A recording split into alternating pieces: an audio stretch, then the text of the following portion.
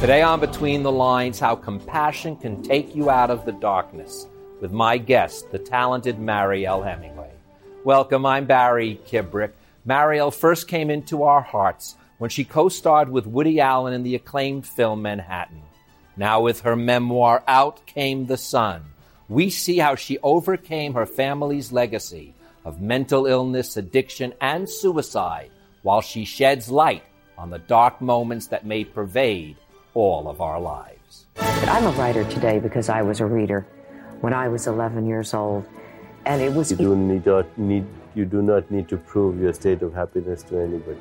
Most of these speeches were as much as a month in preparation.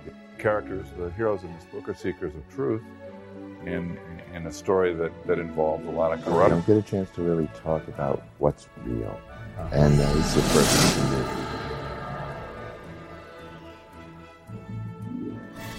Mariel, it is, as you could tell by the excitement in the green room alone, everyone is just so excited to have you here. Welcome to the show. It's such a pleasure to be here. I'm so thrilled. Mariel, you know what I love about a book like this is that it's obviously such a unique situation. Your grandpa is Ernest Hemingway, but you share the problems of your life in a manner that allows every one of us to relate. Well, and that's kind of the point of the whole thing, is that, it doesn't matter if you're a Hemingway, a Smith, a Kennedy, a whomever. We all share in the human experience. I mean, it's all about, we all have families. We're all not perfect, but we and you don't even know when you're in a childhood, you don't even know what you're in. I realized the first time that I was a Hemingway, I was on the chairlift with some unknown people. It was the year that I learned how to ski, which I was very, very young, and I learned how to ski. And I was sitting on the chairlift with somebody. Hi. Oh, what's your name? Mariel. Oh, what's your last name? Hemingway. Oh, and their eyes change. And this would happen over and over again. Like, Ernest Hemingway? And I go, yeah. And I didn't really know what I was saying. I was like, yeah. And it was such an interesting sort of that made me different, but I was so not different. I lived in a small town, living kind of a normal life. Except you went to Ernest Hemingway Elementary School. Yeah. So that's kind of about that being the most difficult thing. Like fourth grade, you send a paper in, you give it like this.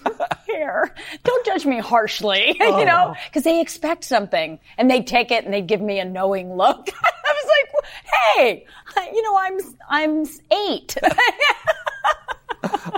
But you said something before about all families, and you used this line: a family is a cracked mirror that nevertheless reflects us accurately. Well, it's true, because it's not dissimilar to my grandfather's. We break in anyway. Well, somewhere in there, and I'm going to get farewell to arms. Am I right? Farewell to arms. We are all broken, but we're the piece we break grows stronger. Yes, exactly. But it's also very similar with who we are as families, because we are broken. We are put together. We are this beautiful, sort of symphony of all kinds of different emotions and feelings. And families are complicated. Families are wonderful. Families are complex. Families go up and down and all around. But it is that reflection back. It is more accurate because it's cracked, because things aren't perfect. Things aren't shiny. Things aren't flat. Things have complexity, When I speak with friends, though, and I hear this sentiment, not this line, we felt alone when we were together. Yeah. That to me I don't know, there's a sadness about that that's palpable. And there is. And I felt that myself, being in the we had this thing in our family called wine time. Where my parents would every day, wine time could, it shifted in time, but it was it was a time where my parents would have a glass of wine and then another glass of wine and another glass of wine. And as the wine kind of built up and I would watch, and I really was an observer. It was like I sat, or at least it felt that way. I sat in silence watching my family. My sisters were quite a lot older than me, so my parents were, having their issues, but watching them sort of dissolve into a world that I wasn't a part of. Because I didn't drink. I was a very small girl. So as they would kind of separate from me, it's literally like they almost became ghost-like, like visions, like I couldn't even touch them anymore. And I felt so very much alone. Well, you know what you said? Everyone lived in somebody else's shadow. And that is that invisible place. You could see how your dad had to. He was Ernest Hemingway's son. And how difficult is that? Yeah. But everyone, though, seemed in the family, either the old Margot lived in Muffet's shadow, Muffet, you all seem, and there is, you mentioned that you felt like you'd almost get the sense when you're reading this that you are the third eye looking at all of this and observing it.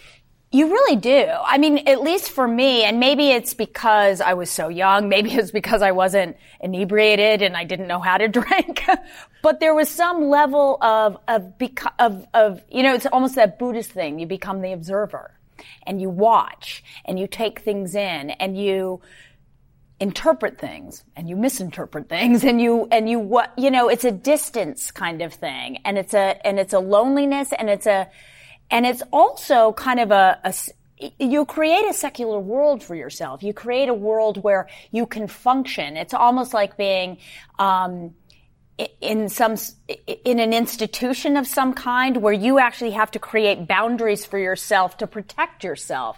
It's almost as though I had to find a way to find myself within myself, because I did feel alone. Not that my parents didn't love me. They loved me, and I loved being with them, but I felt disconnected from that, and I didn't know why. Well, you use this line, and I think all of us, every single one of us in any family, even the most perfect one, does this at, if not one time in their life, every moment of their life. You say you question your own emotional honesty. And is that not what we all search for? Even if we think we want money, even if we think we want fame, even if we think we want those things, what we really want is just to feel good within ourselves.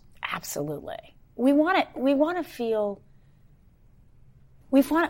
real. I mean, there's a level of emotional honesty being like, do I feel, you also want to be heard and seen and understood for who you are. I mean, there was a great deal of my life where I felt like I was someone inside, but I could never figure out how to be that person I felt like I was on the outside. It was constantly like this struggle to it was almost like clouds. Like I couldn't figure out why do I know that I'm this way?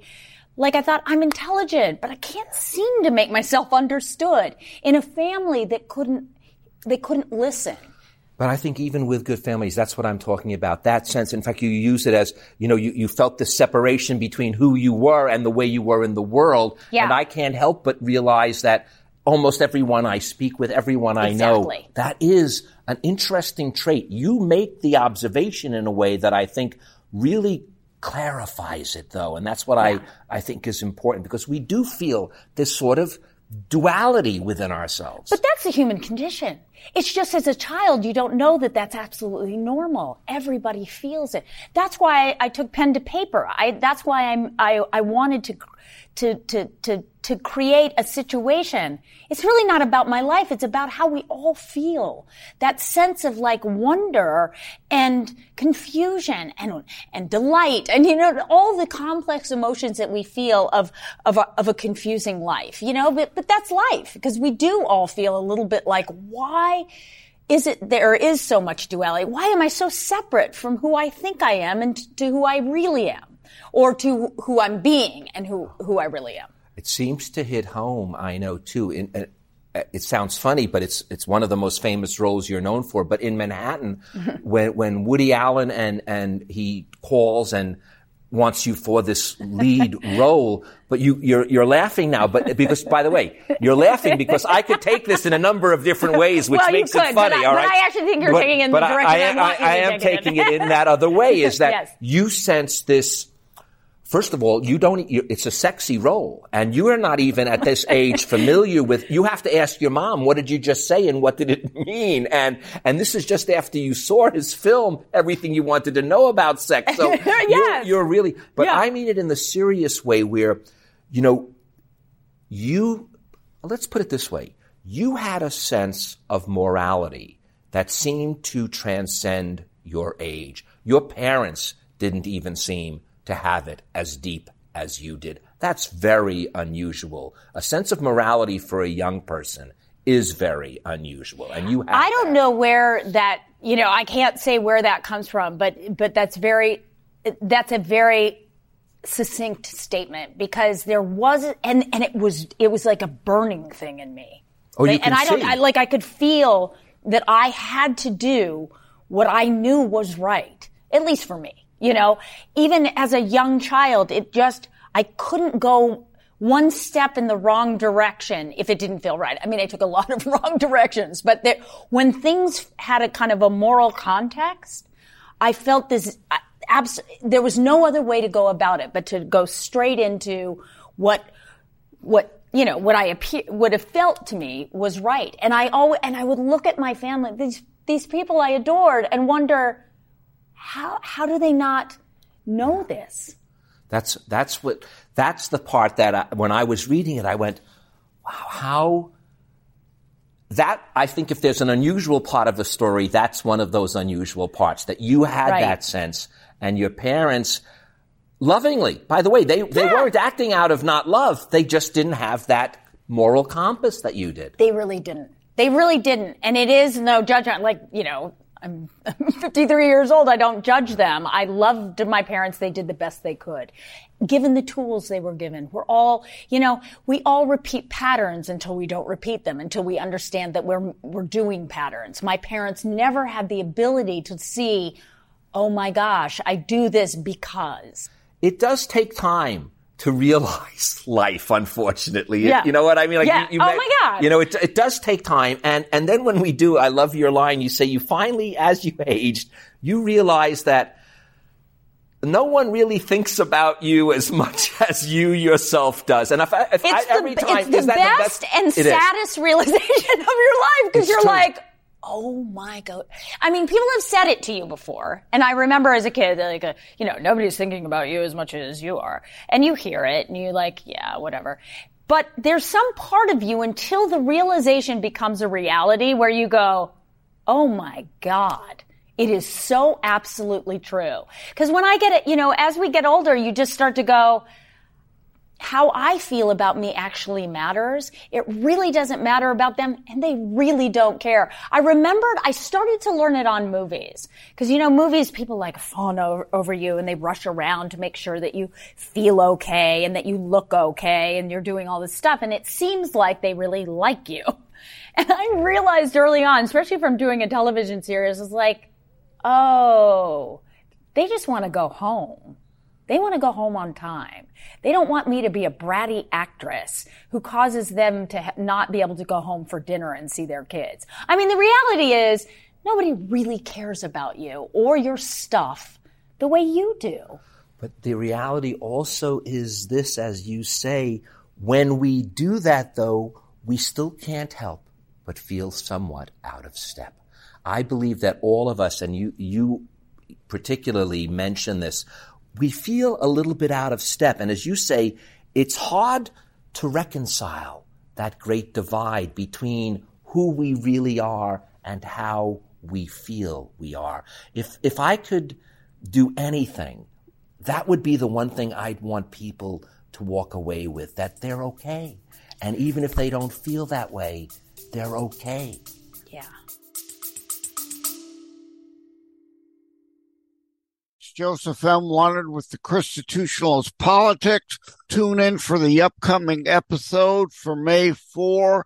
issue, never the issue, as well as guests Peter Seraphin, Rosemary Downer, Don Gallade, Gista the Rapper, Cy Young, Jason Perry, and upcoming Jack Hagar, Andrew Thorpe King, Trent Rock, Ed Temple, Chris Morehouse, and more. Please tune in to Constitutionalist Politics. God bless. Well, that's the best. I think one of the best stories, or one of the best stories of my of kind of a sort of an epiphany. Though I don't learn anything in one fell swoop because I'm a lifetime learner. So, you know, what's interesting is that I spent a lifetime trying to feel that inside self to the outside. So my solution, my incorrect assumption was everybody outside me is going to have an answer for me. A guru, a doctor, a this, that, and the other thing, a director, a somebody, a parent, a husband, whatever it was, a person, a place, a thing was going to give me the answer to all of my anxiety about myself, my trying to control. I was reaching, whether it was, food issues or whatever I did in my life, trying to find myself, trying to be normal, trying to not get sick like, mentally ill like my sisters or have, cancer like my mom or, just be unhappy. Like what I observed as a child as that observer, I didn't want to become those things. I loved them, but boy, I wanted to keep them at a distance and all that searching outside. So at one point, maybe I want to say 10, 12 years ago, I went to India with my ex-husband and, we went to see His Holiness, the Dalai Lama. And it was extraordinary. You're like thinking, oh my gosh. And we get to have a private audience with him in Dharamsala. And it was a wonderful moment. And we go and and all these people that are with us. A private audience means there's 10 people, very, exquisite politicians or people in entertainment, whoop-de-doos. There are whoop-de-doos in a room. And I love whoop-de-doos, right? And they've got a list of erudite questions. How do we bring peace to Tibet? They're like, I have nothing. I've got nothing for His Holiness. I'm just sitting there kind of amazed that I'm in the room with him. He comes in. He couldn't be more delightful. He lights up a room. He smiles all the time. I smile. I giggle because I giggle when I'm nervous. And I'm giggling and I'm looking at him and he'd look at me and he'd giggle periodically. And it's coming towards the end of the meeting and I know that and I'm thinking, thank God I got out of here scot-free. He didn't ask me anything.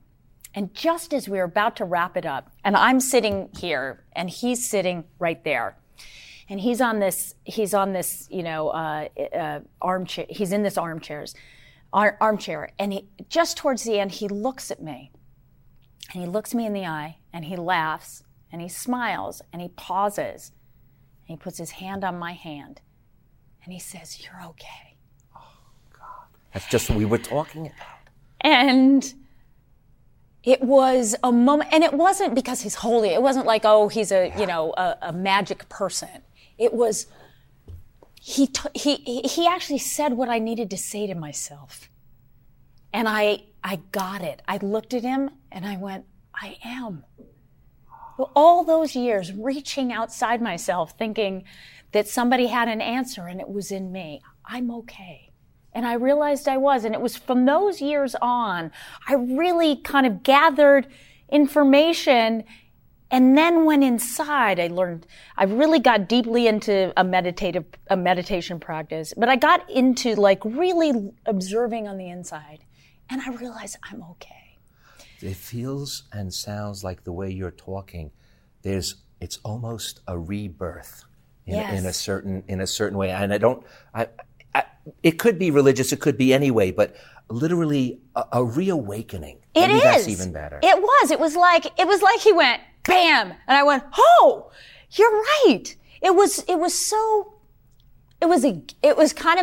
gift. It was a true gift. And that's why I can't be certain of this, but this line must have come after that experience because you say the beauty of humanity is in this balance. And that couldn't have been there prior to you feeling okay? No. And that's when I realized that we're all a mess and it's okay. The balance is knowing that you've come from a mess, knowing that there's dis-ease in your home, knowing, and knowing that there's, great things that you will learn from everyone. But until you take them all in and let it process within your machinery, within your brain, within your spirit, within your life experience, and kind of let it come out, that is what balance is. It's understanding. It's not being perfect.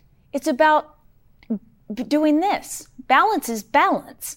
Balance isn't, it's not, sedentary. It's motion. It's movement. It's knowing that some days are good, some days are a little bit odd and bad, but that's good. That's balance. You were earlier. You were searching for Grandpa's words from Movable Feast, but I found your words. Didn't find his, but I found yours, and I think they're awesome. Okay, sorry, Ernest. They're sorry, good. Papa. You know what? As You're you not say here in the to book, defend yourself. They're good enough. Okay. Okay, good. Over the course of our lives, trapped in our lives, liberated by our lives, we become strong at the broken places. Now, I know Grandpa said it a little differently, but that is what's important for us to take home today. Yeah, absolutely. Because it's like that awakening you were talking about. It's like, I feel like every day is like new and really exciting. Doesn't it in some way when that happens, you even feel younger? I know that sounds really strange, but whenever I can make a little more awareness, I always know that the awareness is ononly coming because I'm getting older, yet it feels like I'm becoming younger. I don't get that. That's exactly, we joke as we get older, we joke about that, I never felt better, but it's true. Because as you get more knowledge and understanding that you know nothing, you feel there's a freedom in that. It takes the weight off your shoulders. And so you feel light. And isn't youth a feeling of lightness and energy and vitality and excitement? And that's what's like so incredible, because I think, oh, right, I'm older. Holy crap, I feel light. I feel like a kid. Every day that I learn something new about myself, you couldn't have expressed it better. It's just, it makes you feel younger. Especially as you used in the words when you're dealing with when we all deal. I'll take you out of the picture, or I'll put you in the picture. When we all deal with these things, but your words were this, and it was to a particular thing, but I think I could broaden it out, is you feel sometimes like you're looking through a gray curtain. That's the words that you used. And I think that's what oftentimes happens to all of us. Instead of just pulling back the drapes and seeing clearly, we're just comfortable staring at that dark curtain. Well, and it's kind of like my family. My family was trained to look through the dark curtain. And so that's what they did. And they never challenged themselves. And I think that's because of addiction. I think that's because of alcohol. And, I think when you do things that alter your clarity or your ability to even look for clarity, then you can only always look through a filter, And then it's and there's always somebody in a family that decides, I'm going to pull the curtain to the side because I need to see clearly. Well, that, for the longest part, was your role. You felt you were the caretaker. I loved my mom. I wouldn't have done it differently. And also, caretaking was something and then I realized I repeated that pattern throughout. My ex-husband then had cancer and I became a caretaker again. It was a role I was extremely comfortable with.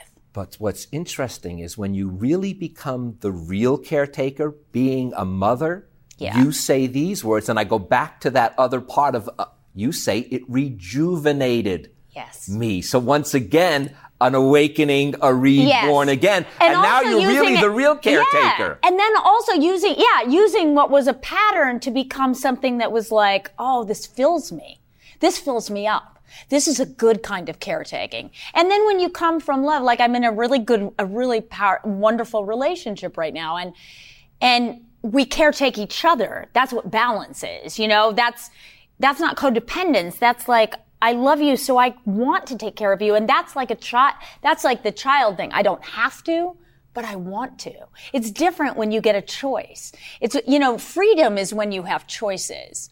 It's when you feel locked is when you think, I have to do this. And there were times in my childhood where I was like a little bit like, I have to do this. And sometimes I wouldn't think of it any other way, and I was happy about it. But then there were some times when it felt kind of uncomfortable. But that was usually after I'd kind of ventured away from our life and started to see that maybe that wasn't what you were supposed to do. Mariel, besides being so beautiful, you're so wise, and I can talk to you with that forever, but our time is up. It isn't up. It is up. No. I have to end, though, with these words, because, again, I think they relate to all of us so much. We all live our stories with a sense of panic, and hopefully come out of them at some point with a sense of calm. Thank you, Mariel, for sharing that calm with us today. Oh, what a pleasure. Oh, thank you. My pleasure. And thank you guys for joining us. Now, before Mariel leaves, I'd like to leave you with these few more words from Out Came the Sun. As I live in the present, make peace with the past, and think about the future, I'm trying to keep this in mind, that we're all here on the same planet, that we're all lifting weights and setting down burdens, and that we're all putting our feet where our feet need to go. I'm Barry Kibrick. Between our past and our future, please put down your burdens and let your feet go where they need to go. Thank you so much, Mariel. Wow. How cool is that? Thanks for listening. If you enjoyed this podcast and want to hear more, please subscribe or become a patron of the show at barrykibrick.com to keep it going every week. Thank you.